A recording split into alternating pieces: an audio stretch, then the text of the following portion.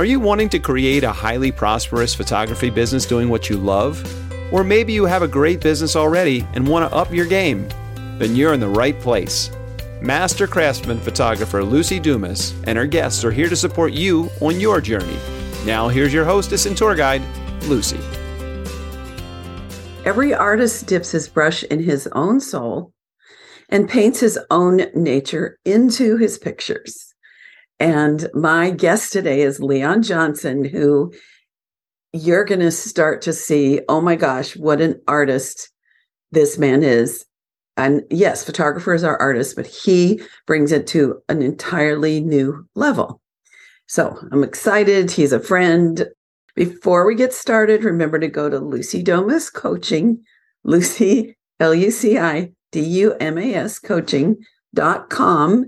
And you can grab my free ebook, or you can send me a message and say hi. So let me introduce the great and powerful Leon Johnson. He's an award-winning portrait and fine art photographer.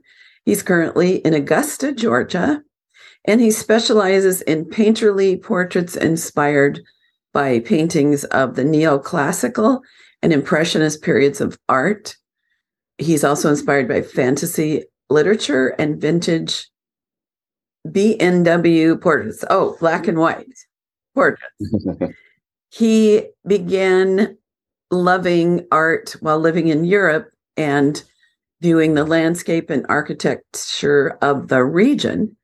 And he's been photographing portraits since 2015 and worked part-time as a professional since 2017. So welcome, Leon. Thanks so much for saying yes to being on the show. Thank you. Thank you for the warm welcome. I'm glad to be here. Yeah. So what, one of my questions was going to be how you fell in love with this style of art. But I'd love to know a little of your background in photography. How did you discover a love of photography? So I think that I was, like many people, I was one of those people who always enjoyed taking photos of things and capturing moments. And I remember taking my kids when they were young, like, maybe 5 and 4, to Disney World. And I think I shot like maybe 9 rolls of film. Mm. And for me, that was a lot. And so, I think that I found a love of photography just because I think that I have a love of people. I think that, so when I started this journey of being a photographer, I was actually in the military, and I'm still in the military. And my job was as a translator. And so really my job is learning about people, learning about cultures, and bridging the gaps between people and their cultures. And so I think that I really do have a love of people and getting to know who they are and understanding. And also, I'm a hype man. I love for people to succeed.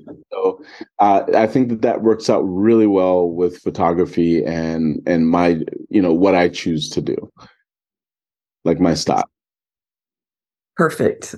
So one of the things you'll discover if you're ever anywhere hanging out with Leon is that he makes you feel like you're the most amazing person he's ever met, and he introduces you all around. He has such a strong sense of hospitality. And I know that the people that he photographs must feel so comfortable and welcomed, and that they trust him. Where did that come from? I know you said love of people, so duh, but that graciousness, that generosity. I think that as a person, and I think that everybody can probably identify certain qualities about themselves. And I think in general, I am the type of person who likes to see the good in people. Mm. I would like to think that people are generally good. I don't think that everybody's good. I'm a realist, but I like to see the best in people. I always want people to succeed and want people to be the best that they can be. And I generally fill my cup when other people succeed. I have an interest just in people in general. And I think that as a kid, I was a kid who sometimes I was bullied, definitely a lot of that. And so, right. So now I think that I am one of those type of people that always roots for the underdog. And that's in life, that's movie. I always root for the underdog. And sometimes, definitely as a photographer, people and some of my clients, they are at maybe a certain point in their life where they feel like that, like an underdog. And so I like taking that role of a trusted advisor and helping them defeat some of their challenges or overcome some of their challenges. And that's a role that I love. I love helping other people succeed, seeing other people succeed. So I noticed you used a term, trusted advisor. Because when I just heard the word trusted advisor, the concept of sales and how we create a relationship where they trust us and then we are in a leadership role right in our sales and in, like I'm sure you advise people on what to wear and how to stand, that they lean into and they trust us. So yeah, that to me is the core of everything when we are creating connections with people and wanting a response from them, whether it's ordering well or posing. Right. Well, I definitely, and I think a lot of people, don't like being salesy. Mm-hmm. And so instead of being salesy, I find that when you are being of service, when you're just that hype man, when you're just that cheerleader, when you're that person who is in their corner, not, making these decisions to maybe make a better sale, but you're making these decisions to help them get to the point that they're trying to get to and to help them along in their journey. And so when they see that you are, genuinely and sincerely like on their team, then then you are that trusted advisor, and then you're on their team and not like someone who's trying to make a sale or something like that. Right, exactly. So yeah, I totally agree with that. So since we're into sales, because I have other questions that don't relate, but currently, what is your average client going home with? What is the product you provide beyond the image capture? So I think that, typically when I talk to my clients, I talk to them, and I've learned, and I think I maybe learned this from you as well. If you don't want to sell something, then don't sell it. So I think that we sell what we love. And so there are two ways that I like to see my work. I like to see them in beautiful albums, and I like to see them on the walls of my clients. So I love wall portraits as well. And so typically when I'm on the phone with them from that first initial call, I start preparing them and kind of, I would say, grooming them to this type of sale or the type of product that I sell. So I'll ask them, well, how would you like to enjoy your photos? And so I can also tell them that, like, typically with what I do, most clients will either enjoy their photos as either a collection, like in an album, or as a wall portrait. So I think that, generally most of my clients are going home with like an album and maybe a few pieces for their wall. Nice. So I like how you said you introduce them to the idea. Yeah, you start early. Yeah, because what I find is people don't always know what they want until we present them with what I loved what you said is, well, typically, here's what most people do. That is a very powerful statement. Right. I went out to an incredible dinner last night, and I said, okay, what's your claim to fame? And I really don't like when they say, oh, everything's good. Like, how is that helpful? Or what, even if they say, what are you in the mood for? I'm not always sure, because I might be in the mood for steak, but I'm in a seafood restaurant. So I want to eat their quintessential seafood dish. Right. So she said, well, in appetizers, this one's really popular, and here's why. And she was absolutely our trusted advisor. And we had this, and it's only a mile away, and I've never eaten there, but we had this incredible meal at a place in San Diego called Cora's. And it has been awarded like Italy's Michelin star or something. Anyway, so yes, trusted advisor includes advice. So I'm wondering, Leon, how you, like, was there a moment that you were in a gallery or you were looking at a book with photographs or somebody's house where they had a poster or something where you went, oh, I want to photograph women in this style? Did you have an awakening? Yeah, so I think that I did have a pivotal moment. Like I'm a child of the 80s. And so I definitely grew up with like 80s movies like Clash of the Titans, Conan the Barbarian, of Dragon Slayer. And all of these were very, very romantic movies. And so I think that at heart, I'm definitely romantic.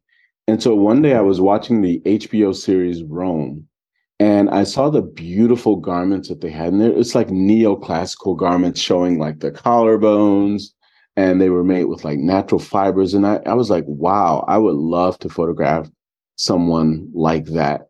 And so from that point on, I started to look for garments and, find both retailers as well as, eventually costume makers who could create the garments that I wanted to photograph. And that morphed and then grew into my style. Like typically with my clients, I'm providing probably 98% of the wardrobe. And that works well for me because then I know exactly what I'm shooting. During my consults, I can, I show the clients like, hey, this is what you'll be wearing. And that gives them a chance to see like, oh, it looks different, in photos than it does in real life. Mm-hmm. And, there are tons of conversations that you could have. They could even try it on at the consult if they wanted to. And so I love being able to kind of, prepare them for success at their photo session. I love that movie too, or that it was a series, right? Yeah, and I was between the costuming and the draping and then the hair, the way they did the braids and different things, and the lighting in that definitely created a mood. What I also notice in your work that is reminiscent of paintings from a couple hundred years ago is that era of art. I'm not sure if it's Baroque, but they leaned heavily on the Greek and Roman idea of beauty. Right. So was that something that you consciously discovered, or was it like you were doing these and then you realized, oh, I'm actually taking those elements that were taken, 100, 200 years ago? Like, was there some awareness in that? So my background before even joining the military, I was a mechanical engineer. And so I had taken probably exactly 2 or 3 liberal arts courses, other than like English and the writing courses in college. And so I've never taken an art class. And so my approach was really bass backwards, when it comes to like how to approach the study of art. But I really was, I see it, I like it, and that was it. I never tried to maybe keep myself within a certain genre or a certain period, because pretty much my heart was the determinant as to whether I like it or not. And so I think I really do love like that Greco-Roman, the neoclassical figures, because for one, I love creating timeless portraits. I love creating a portrait that kind of transports the viewer to a different time and to a different place.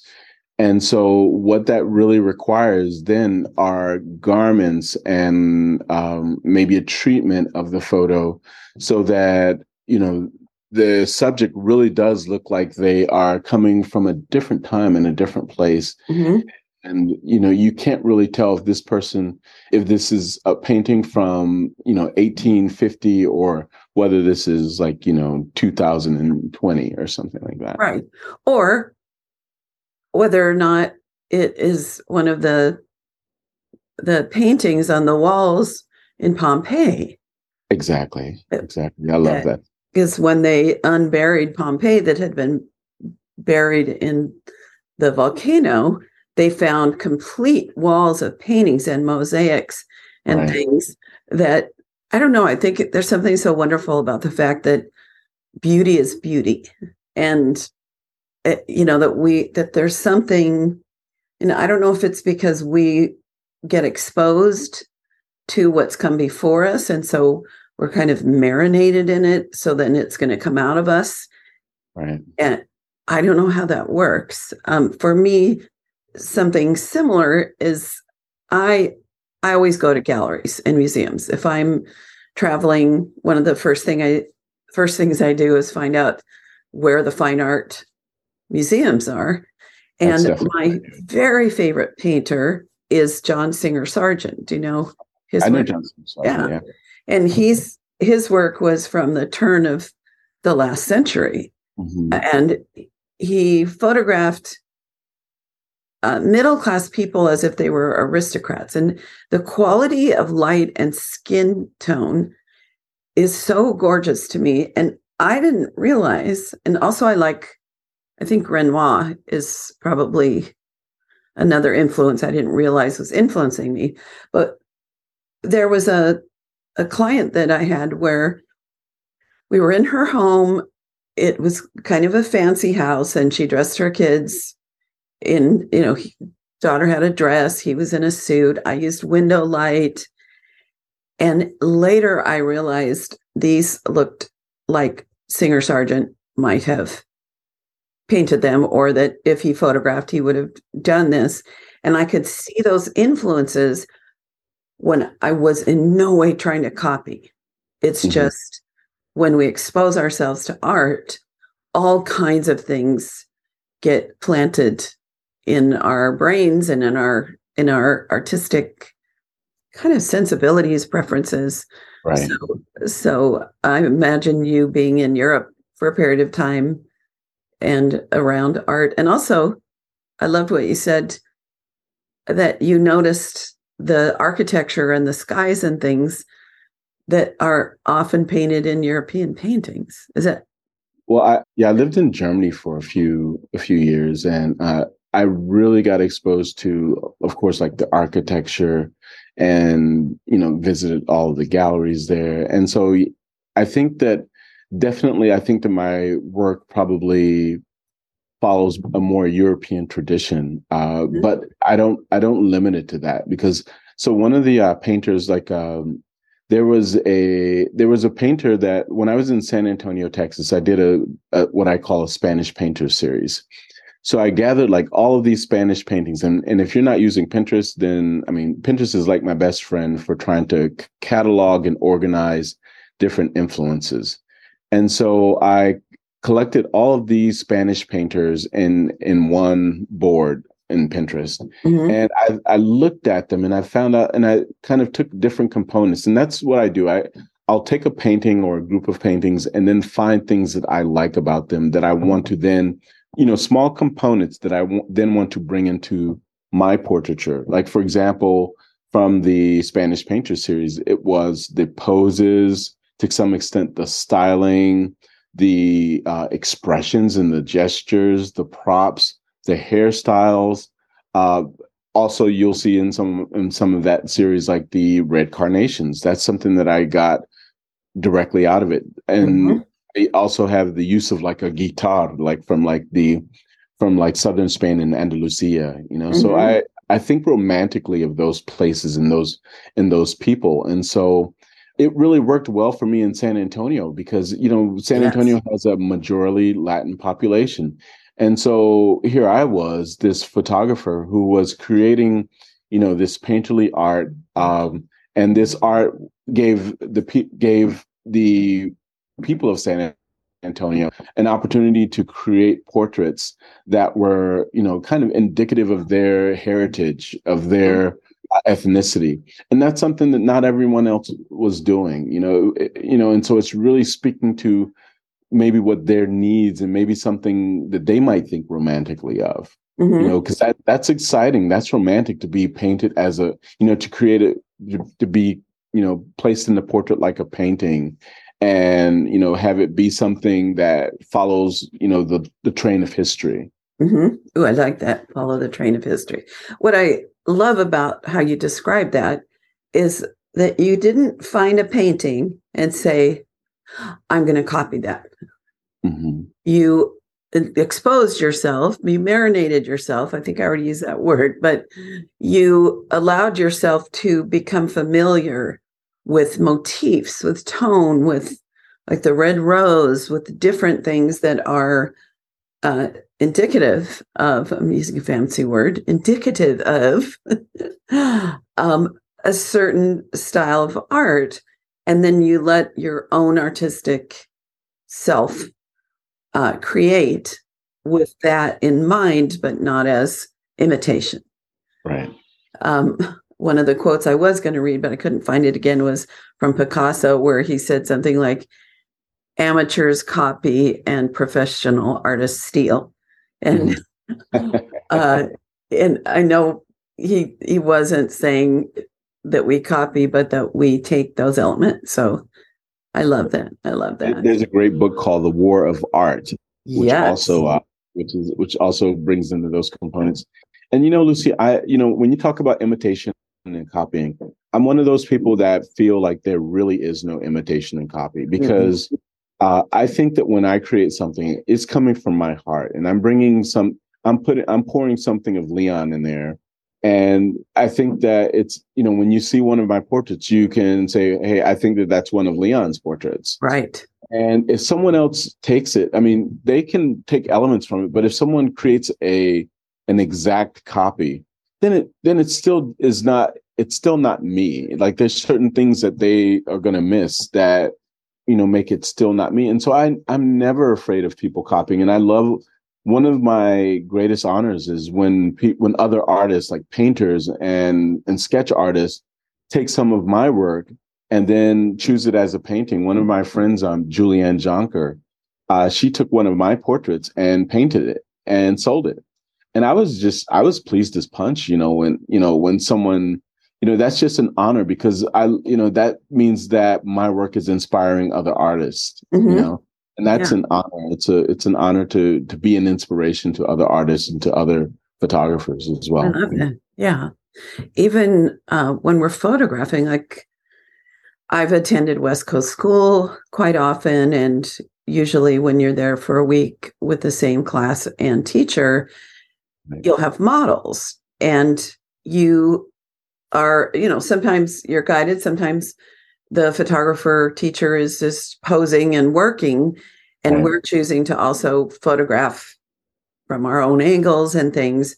And I've been amazed at how absolutely different everyone's images were from the exact same models and the exact same moments.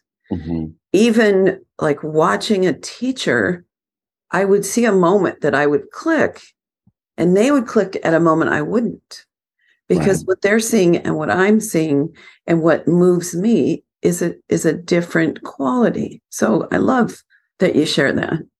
Yeah, you're 100% right. I am one of those people. I think that maybe being an engineer, being in the military has taught me a certain attention to certain details. And so, being able to look at something and tell differences, and to maybe identify certain characteristics or components.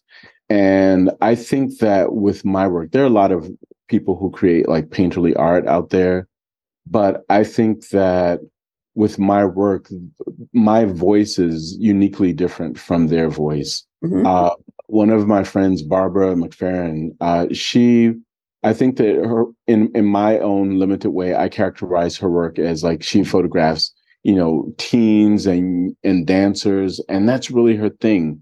And it looks totally different. Her styling is totally different from mine.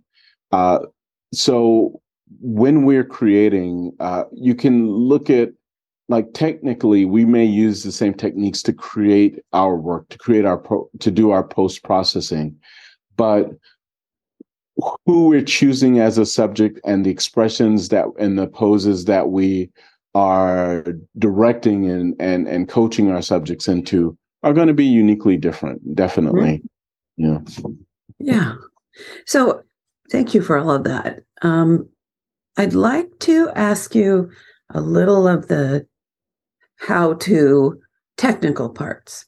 A, lighting, and then B, there's something that you do that creates a certain quality or certain look that I think is a little unusual. And since you are big on sharing and that people can't steal, I have a feeling you'd be happy to share some of those techniques. So first of all, let's talk about lighting. I think that there are probably three critical components. There's lighting, there's styling, and there's color. So lighting, I am using primarily like a feathered light. It's very soft. And sometimes when I'm photographing a person, I will shoot a little bit underexposed.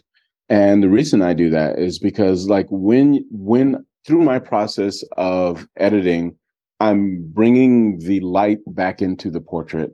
And it reminds me, like, of the painting concept of chiaroscuro, of, like, of bringing the light out of darkness. And I think that was one of the original concepts that kind of brought me along to my style.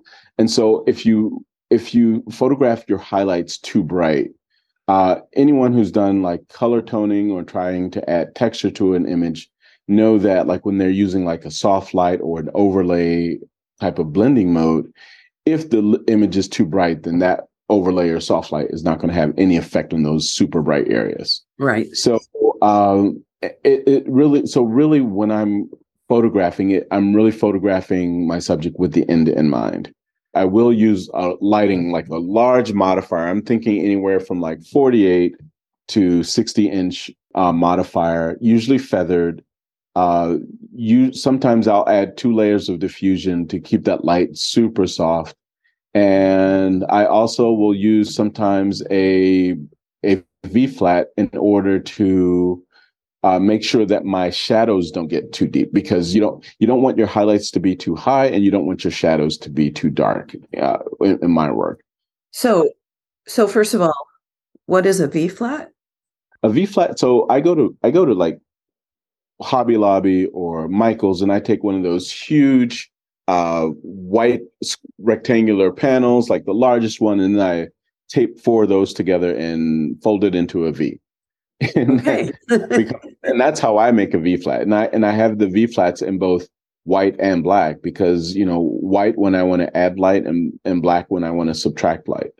So you use it as fill or as subtractive. Exactly. And yes. It's nice that it's a V, because A, then you can stand it up. Right. And B, because then you can create the light, and you could make a little sliver, or right. Go larger. And so the light that's going into that is going to be the light that, like, right now I have a little light and it's hitting me. But if I had something over here, it could bounce light back on this side if I had a V-flat. Am I getting that? Yes. Correctly? Okay. And so definitely, like, and so I use constant lights. I've used almost exclusively constant lights for about 2 years. And like I've been using the Stella constant lights. My favorite light is the CLX10. And the reason I use constant light is, like you said, when you're moving that light around, you can see exactly what's happening to your subject. You can see whether they're getting shadows along the nose. You can see the, what's happening are they getting light into their eyes? What do their catch lights look like? I love being able to kind of that what you see is what you get type of effect. Mm-hmm. Another thing that I've noticed about constant lights for me is that through the process of photographing someone, it's a process, and you're not going to just jump in there and wham, bam, and get the photo that you want. Mm-hmm. It's a process of, helping that person to feel comfortable, of posing them and working them into where you want them. Mhm. And so constant light allows, I think it helps the anxiety of your subject. Some Mhm. people have anxiety about, wow, their lights flashing and they just tense up with that light flashing. Constant light is just, everybody's comfortable with constant light because that's the light that we use every day. And so when I'm working and photographing someone, it seems like it's more of an interview more so than than a photo session sometimes. Right. And we have fun. Yeah, I bet, because you are fun. I also think, man, I wish I had had that option in the bulk of my career in studio, because the worry about, is the flash going off? Is the lighting ratio right? Right. Are my modeling lights matching, the image I'm getting? And the bulk of my career was in film, so you couldn't check the back. And even when you're checking, it's like distracting. Right. When you're like, oh, that's not quite right, and you're adjusting. So that whole sense of peace, that is as if you're just using window light or using natural light outdoors, and how the technology's improved so they've become brighter. And I don't think a continuous light is probably ideal for a 2-year-old that's running around, because they're not bright enough to set your camera at like 500th of a second. Am I right on that? I've actually photographed like 1/450th or 500th of a second using like our Reflex S. So the Reflex S is a light by Stella, and it has a digital burst. And the cool thing about this is that it can do that digital burst, which is like a flash, at up to 20 frames per second. Okay, and now we're sorry to interrupt, but now we're not in the continuous light. Now you could it pop. Yeah, you could do the same thing with continuous light. Maybe you're raising your ISO a little bit, but I've done it, and I think that it just, you're going to just use it at a higher power than I typically use. So in studio, I'm typically using it at like maybe a half or a third of the power. So it's about maybe 4,000 lumens. Oh, okay. But you could raise the power up, if you're photographing like a dancer, or if you're doing like pets. I've done pets with it. And so having that constant light is really cool because you don't have to wait for a recycle time for a strobe. Yeah.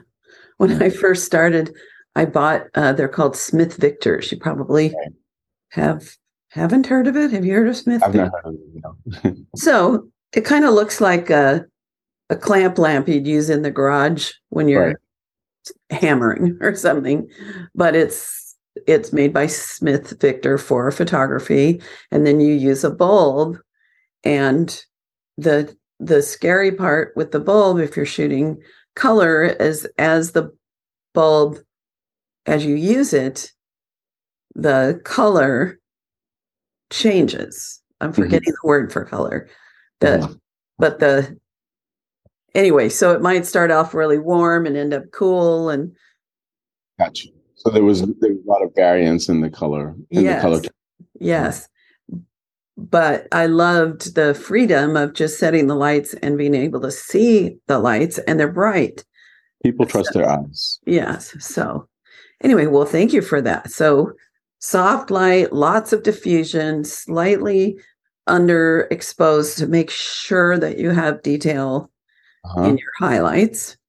Any other technology in the capture or cameras or settings or anything? So to be honest, I photograph mostly wide open. Like I'm anywhere from 1.4 to 2.8. Oh, wow. I've also done the same painterly style at f8 or f10. So I don't think that your aperture matters that much. And honestly, I don't think that your camera matters that much. What really matters is your lighting, styling. Like typically for me, styling, of course, is something that is like something timeless. But also with the colors that you choose, you want to choose, or at least for me, for my work, I'm looking for things that give me a certain color harmony to it. Because like when I look at old paintings, one of the things I noticed is that they have begun to yellow, and that is because of like the varnish that they applied. As it ages, it starts to turn yellow and green and take on some of those tones. Mm-hmm. And so when I try recreating that painterly effect, I'm also imitating the effect that age has on that varnish in my work. And so if I'm going to add this green or yellow or brown color toning to an image, then I also want colors and textures that will work with the toning that I'm going to add to it. Right. Like you wouldn't have like bright pink Neon. orange polka dots. No, I would not have neon. So I'm thinking about that this is a little divergent, but there's a series on on PBS right now that's the history of European art. Okay. And they were doing, I think it was the Baroque era. Uh-huh. And I noticed, and I've noticed this in galleries, but I noticed strongly how these landscapes, whether there were people or not, had like a wash of a blue-green in the upper part, if it was a landscape, and then very warm in the front. Mm-hmm. And it was so obvious as I saw like 3 or 4 paintings like this, that I'm guessing that once a painting is done, the artist goes in with some kind of thin wash because cool recedes and warm comes towards you. Right.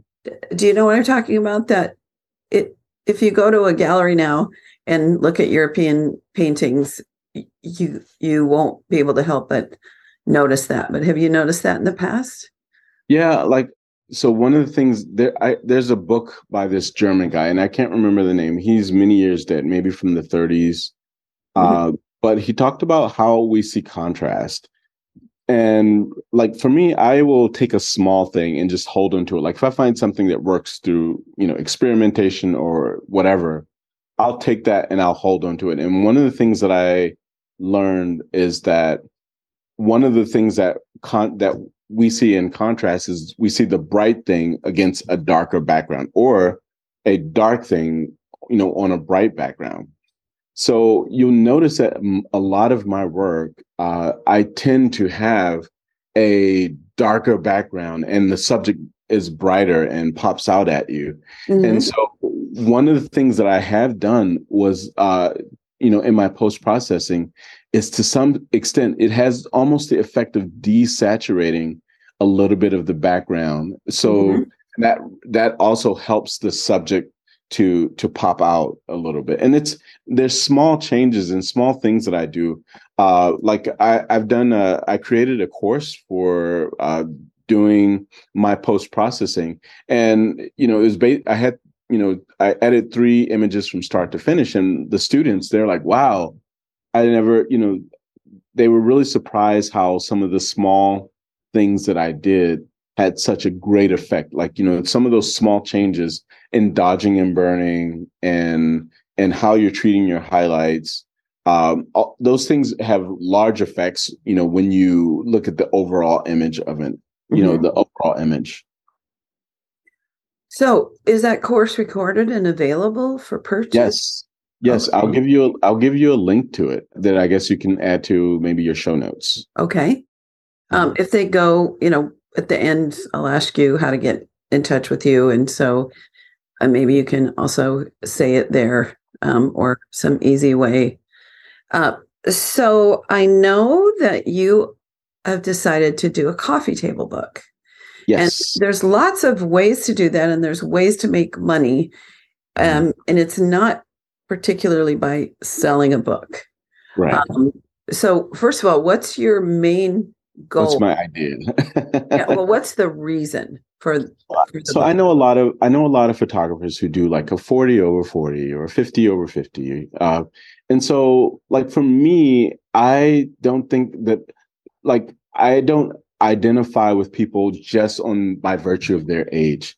I think that I identify with people much more because I see the beauty in different people of different ages, of different sizes, and I connect more with them on that level. So I started a small series that's called Bodies Are Beautiful.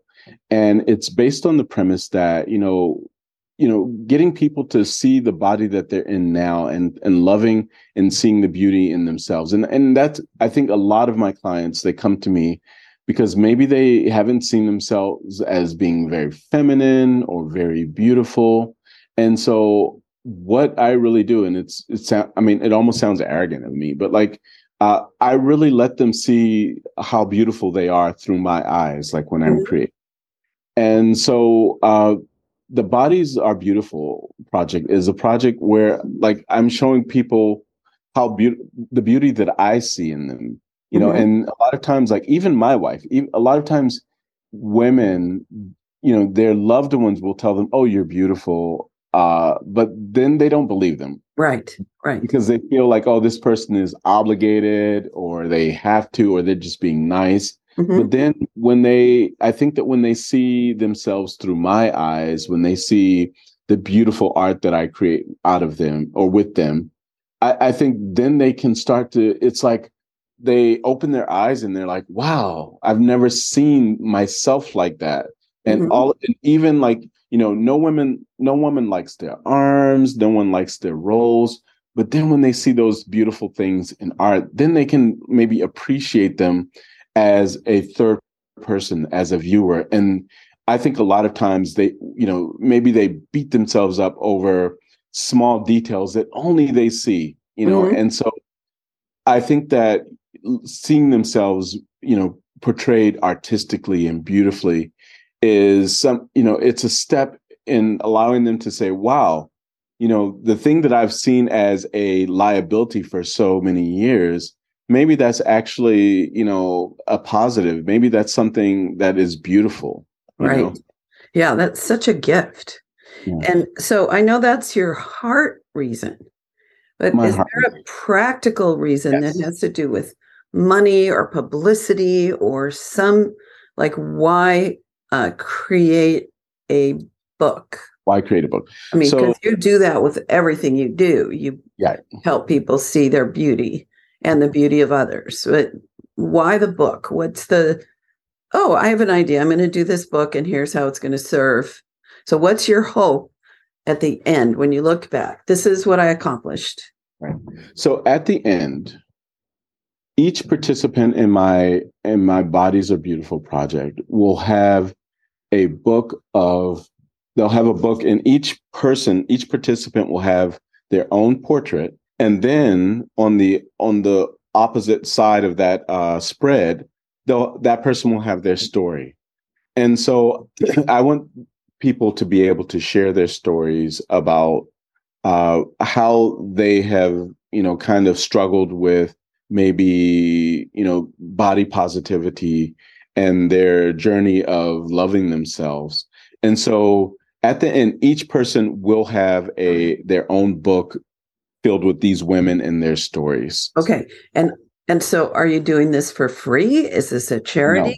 Or are you going to sell?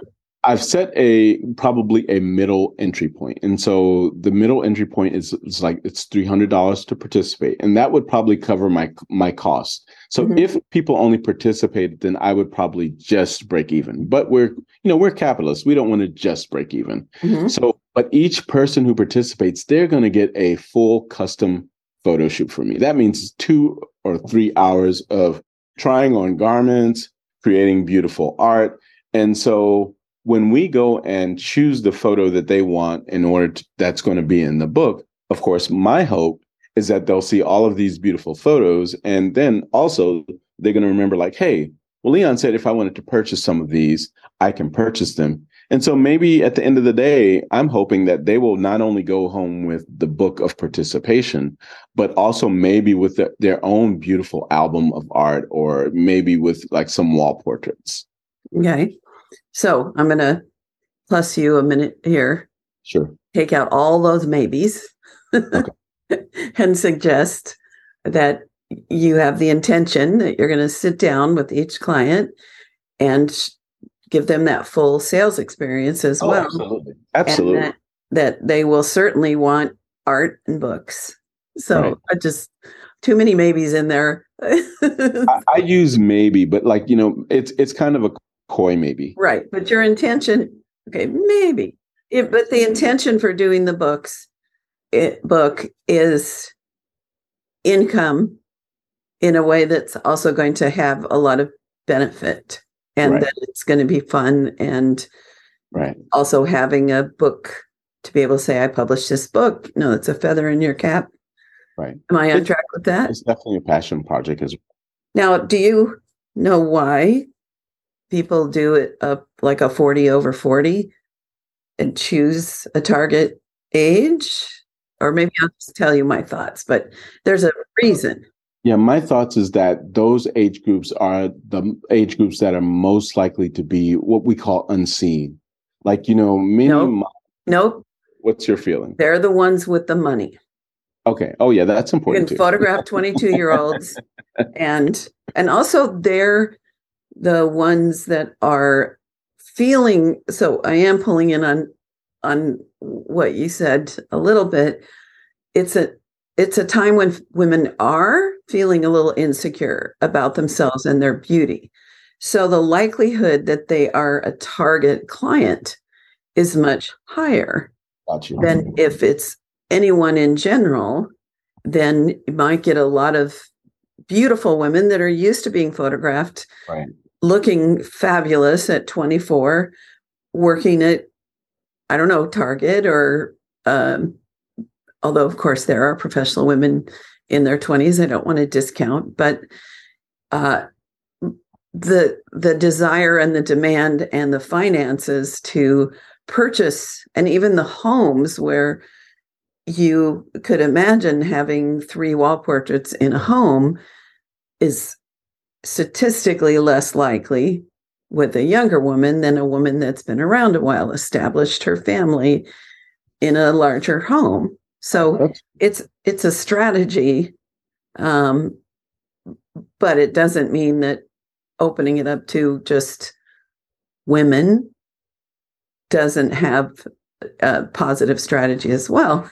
Right. If when you're soliciting for those, not soliciting like that, when you're reaching out, where you're reaching out, my recommendation is that you reach out still to communities where they have the resources financially, that it's not anyone in Augusta, but that you target your ideal clients, and then it turns into a win-win. And then they refer you next round. You let the people that love the experience, you let them know you're doing it again, and they'll tell their friends, and their friends will be target clients and so forth. Is that making sense? It makes a lot of sense. What I've found, as far as the people who come to me and end up being my clients, is that they are not always the most wealthy people, but what I consistently see is that they value art and they value what I do. Right. Of course, I've had, doctors and, lawyers and very wealthy people become clients, but sometimes, maybe the value of the art and what I do is not there. But I've had a 25-year-old who, I had over a $10,000 sale. Sure. She's a professional, but at the same time, it's a question of value. So I think that there's a mix of both. There's definitely value and a passion for and a love of art, but also definitely that financial capability. But I think that things that really matter to people, they're willing to pay for. Right. If they have the resources. If they have the resources. You wouldn't necessarily want to do this with college students who are on scholarships that work 3 jobs to pay for their schooling. You could, but to ensure that this is going to work out the way you want, right? I recommend, going to where the bigger fish are. Right. But something that you said that I totally agree with. The really wealthy, I've found, are not usually my best clients. Right. That I'm not quite exactly sure why that is, but it's people who have a certain amount of extra money at the end of the month or the end of the week that they can just play with and go on vacations or buy the newest iPhone. Or I think the reason why is because wealth in no way points back to one, education and values. I think that my clients tend to be more educated. They tend to be people who read. They're people who are very romantic, and I think that those qualities.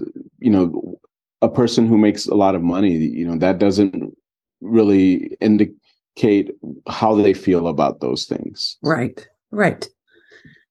And there's a wealthy area in San Diego called Rancho Santa Fe. And it's a pretty closed social community where they're really like who's who. And, that's a big generalization, but often it's the importance of having impressive things. Right. And unless we've created, and I think you are fully capable of creating this, Leon, I know you're well on your way, but unless a photographer has created a brand where it's like anyone has a Leon Johnson portrait, like that it's a status symbol. Unless we're a status symbol, financially, the next level of sort of cultural, what's the word? Because it's not always about money, but there are people who, we used to call it the carriage trade, that would only buy name brands and they love to show off their possessions.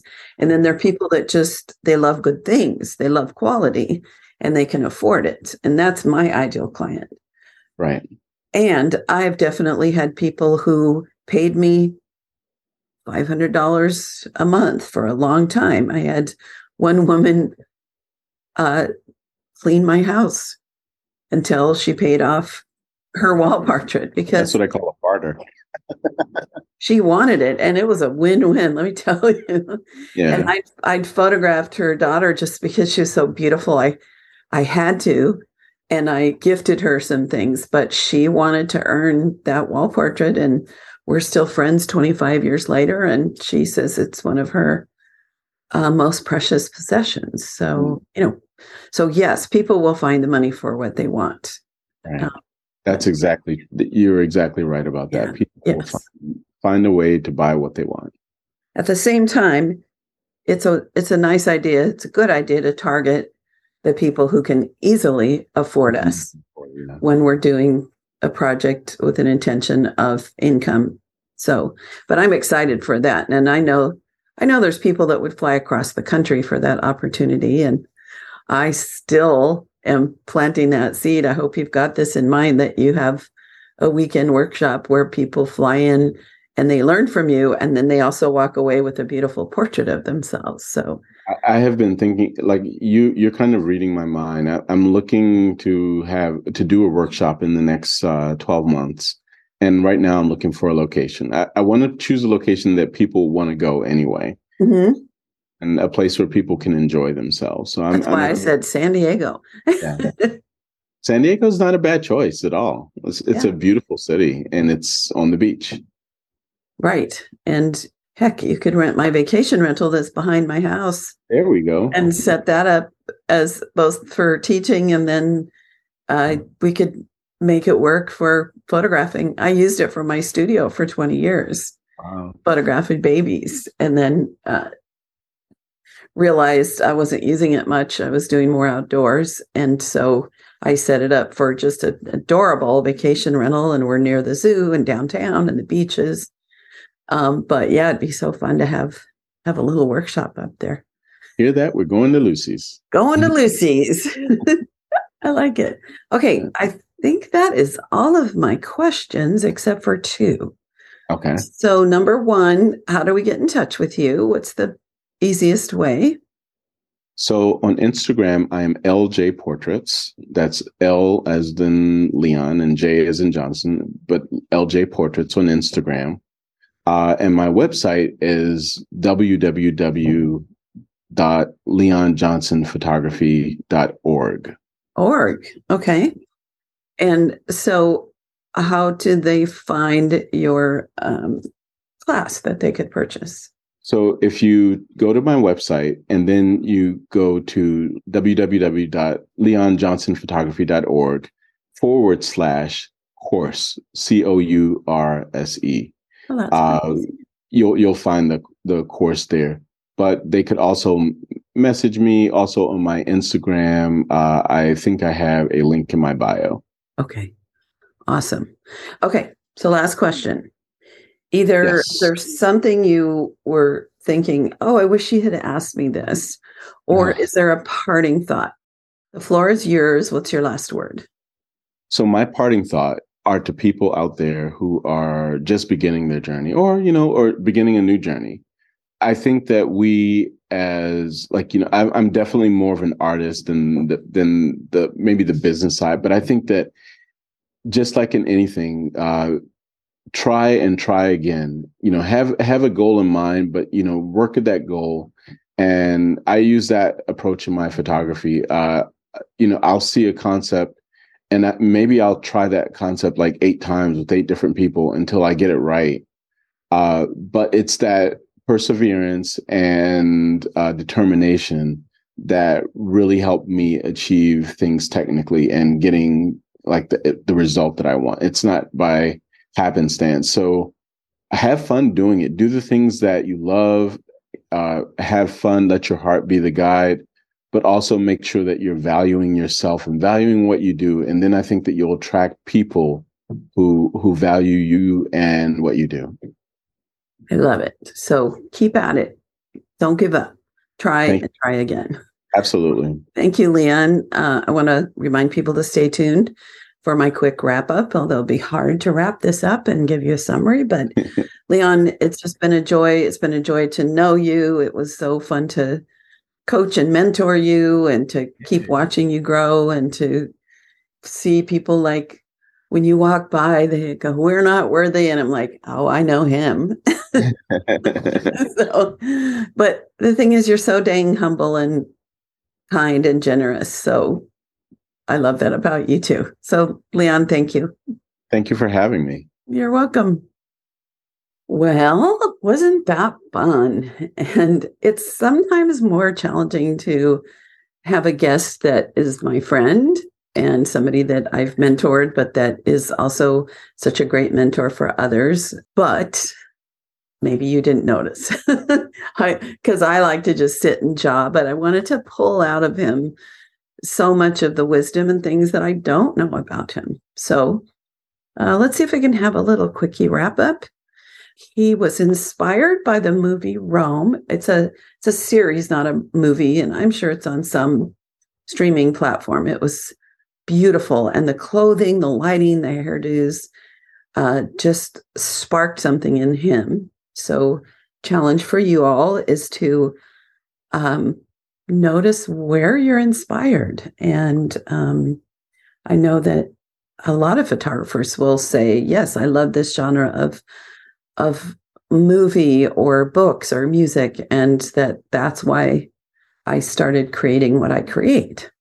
He is influenced by art, but he doesn't copy it.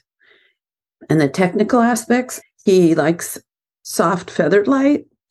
He has his big soft boxes. He uses V flats, Stella lights. He is sponsored by Stella, and they have beautiful equipment. He uses constant light. We talked about color harmony and the importance of that, and how he will desaturate a background. He has a course to teach that.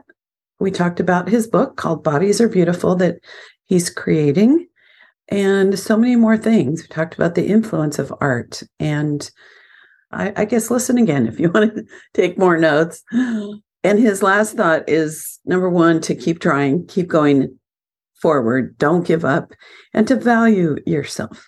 So thanks in advance for going to LucyDumasCoaching.com. You can find a link there to get in my private Facebook group, to get my little ebook. If you're coming to San Diego, let me know, and I can let you know how to book my little vacation rental that's above my garage. That's very cool. Okay, until next time. Bye. You have been listening to The Highly Profitable Photographer with Lucy Dumas. If you've enjoyed this podcast, please rate, subscribe, review, and share. To connect one-on-one and learn more about our coaching programs, just go to LucyDumasCoaching.com. Until next time, go have fun photographing and selling your work.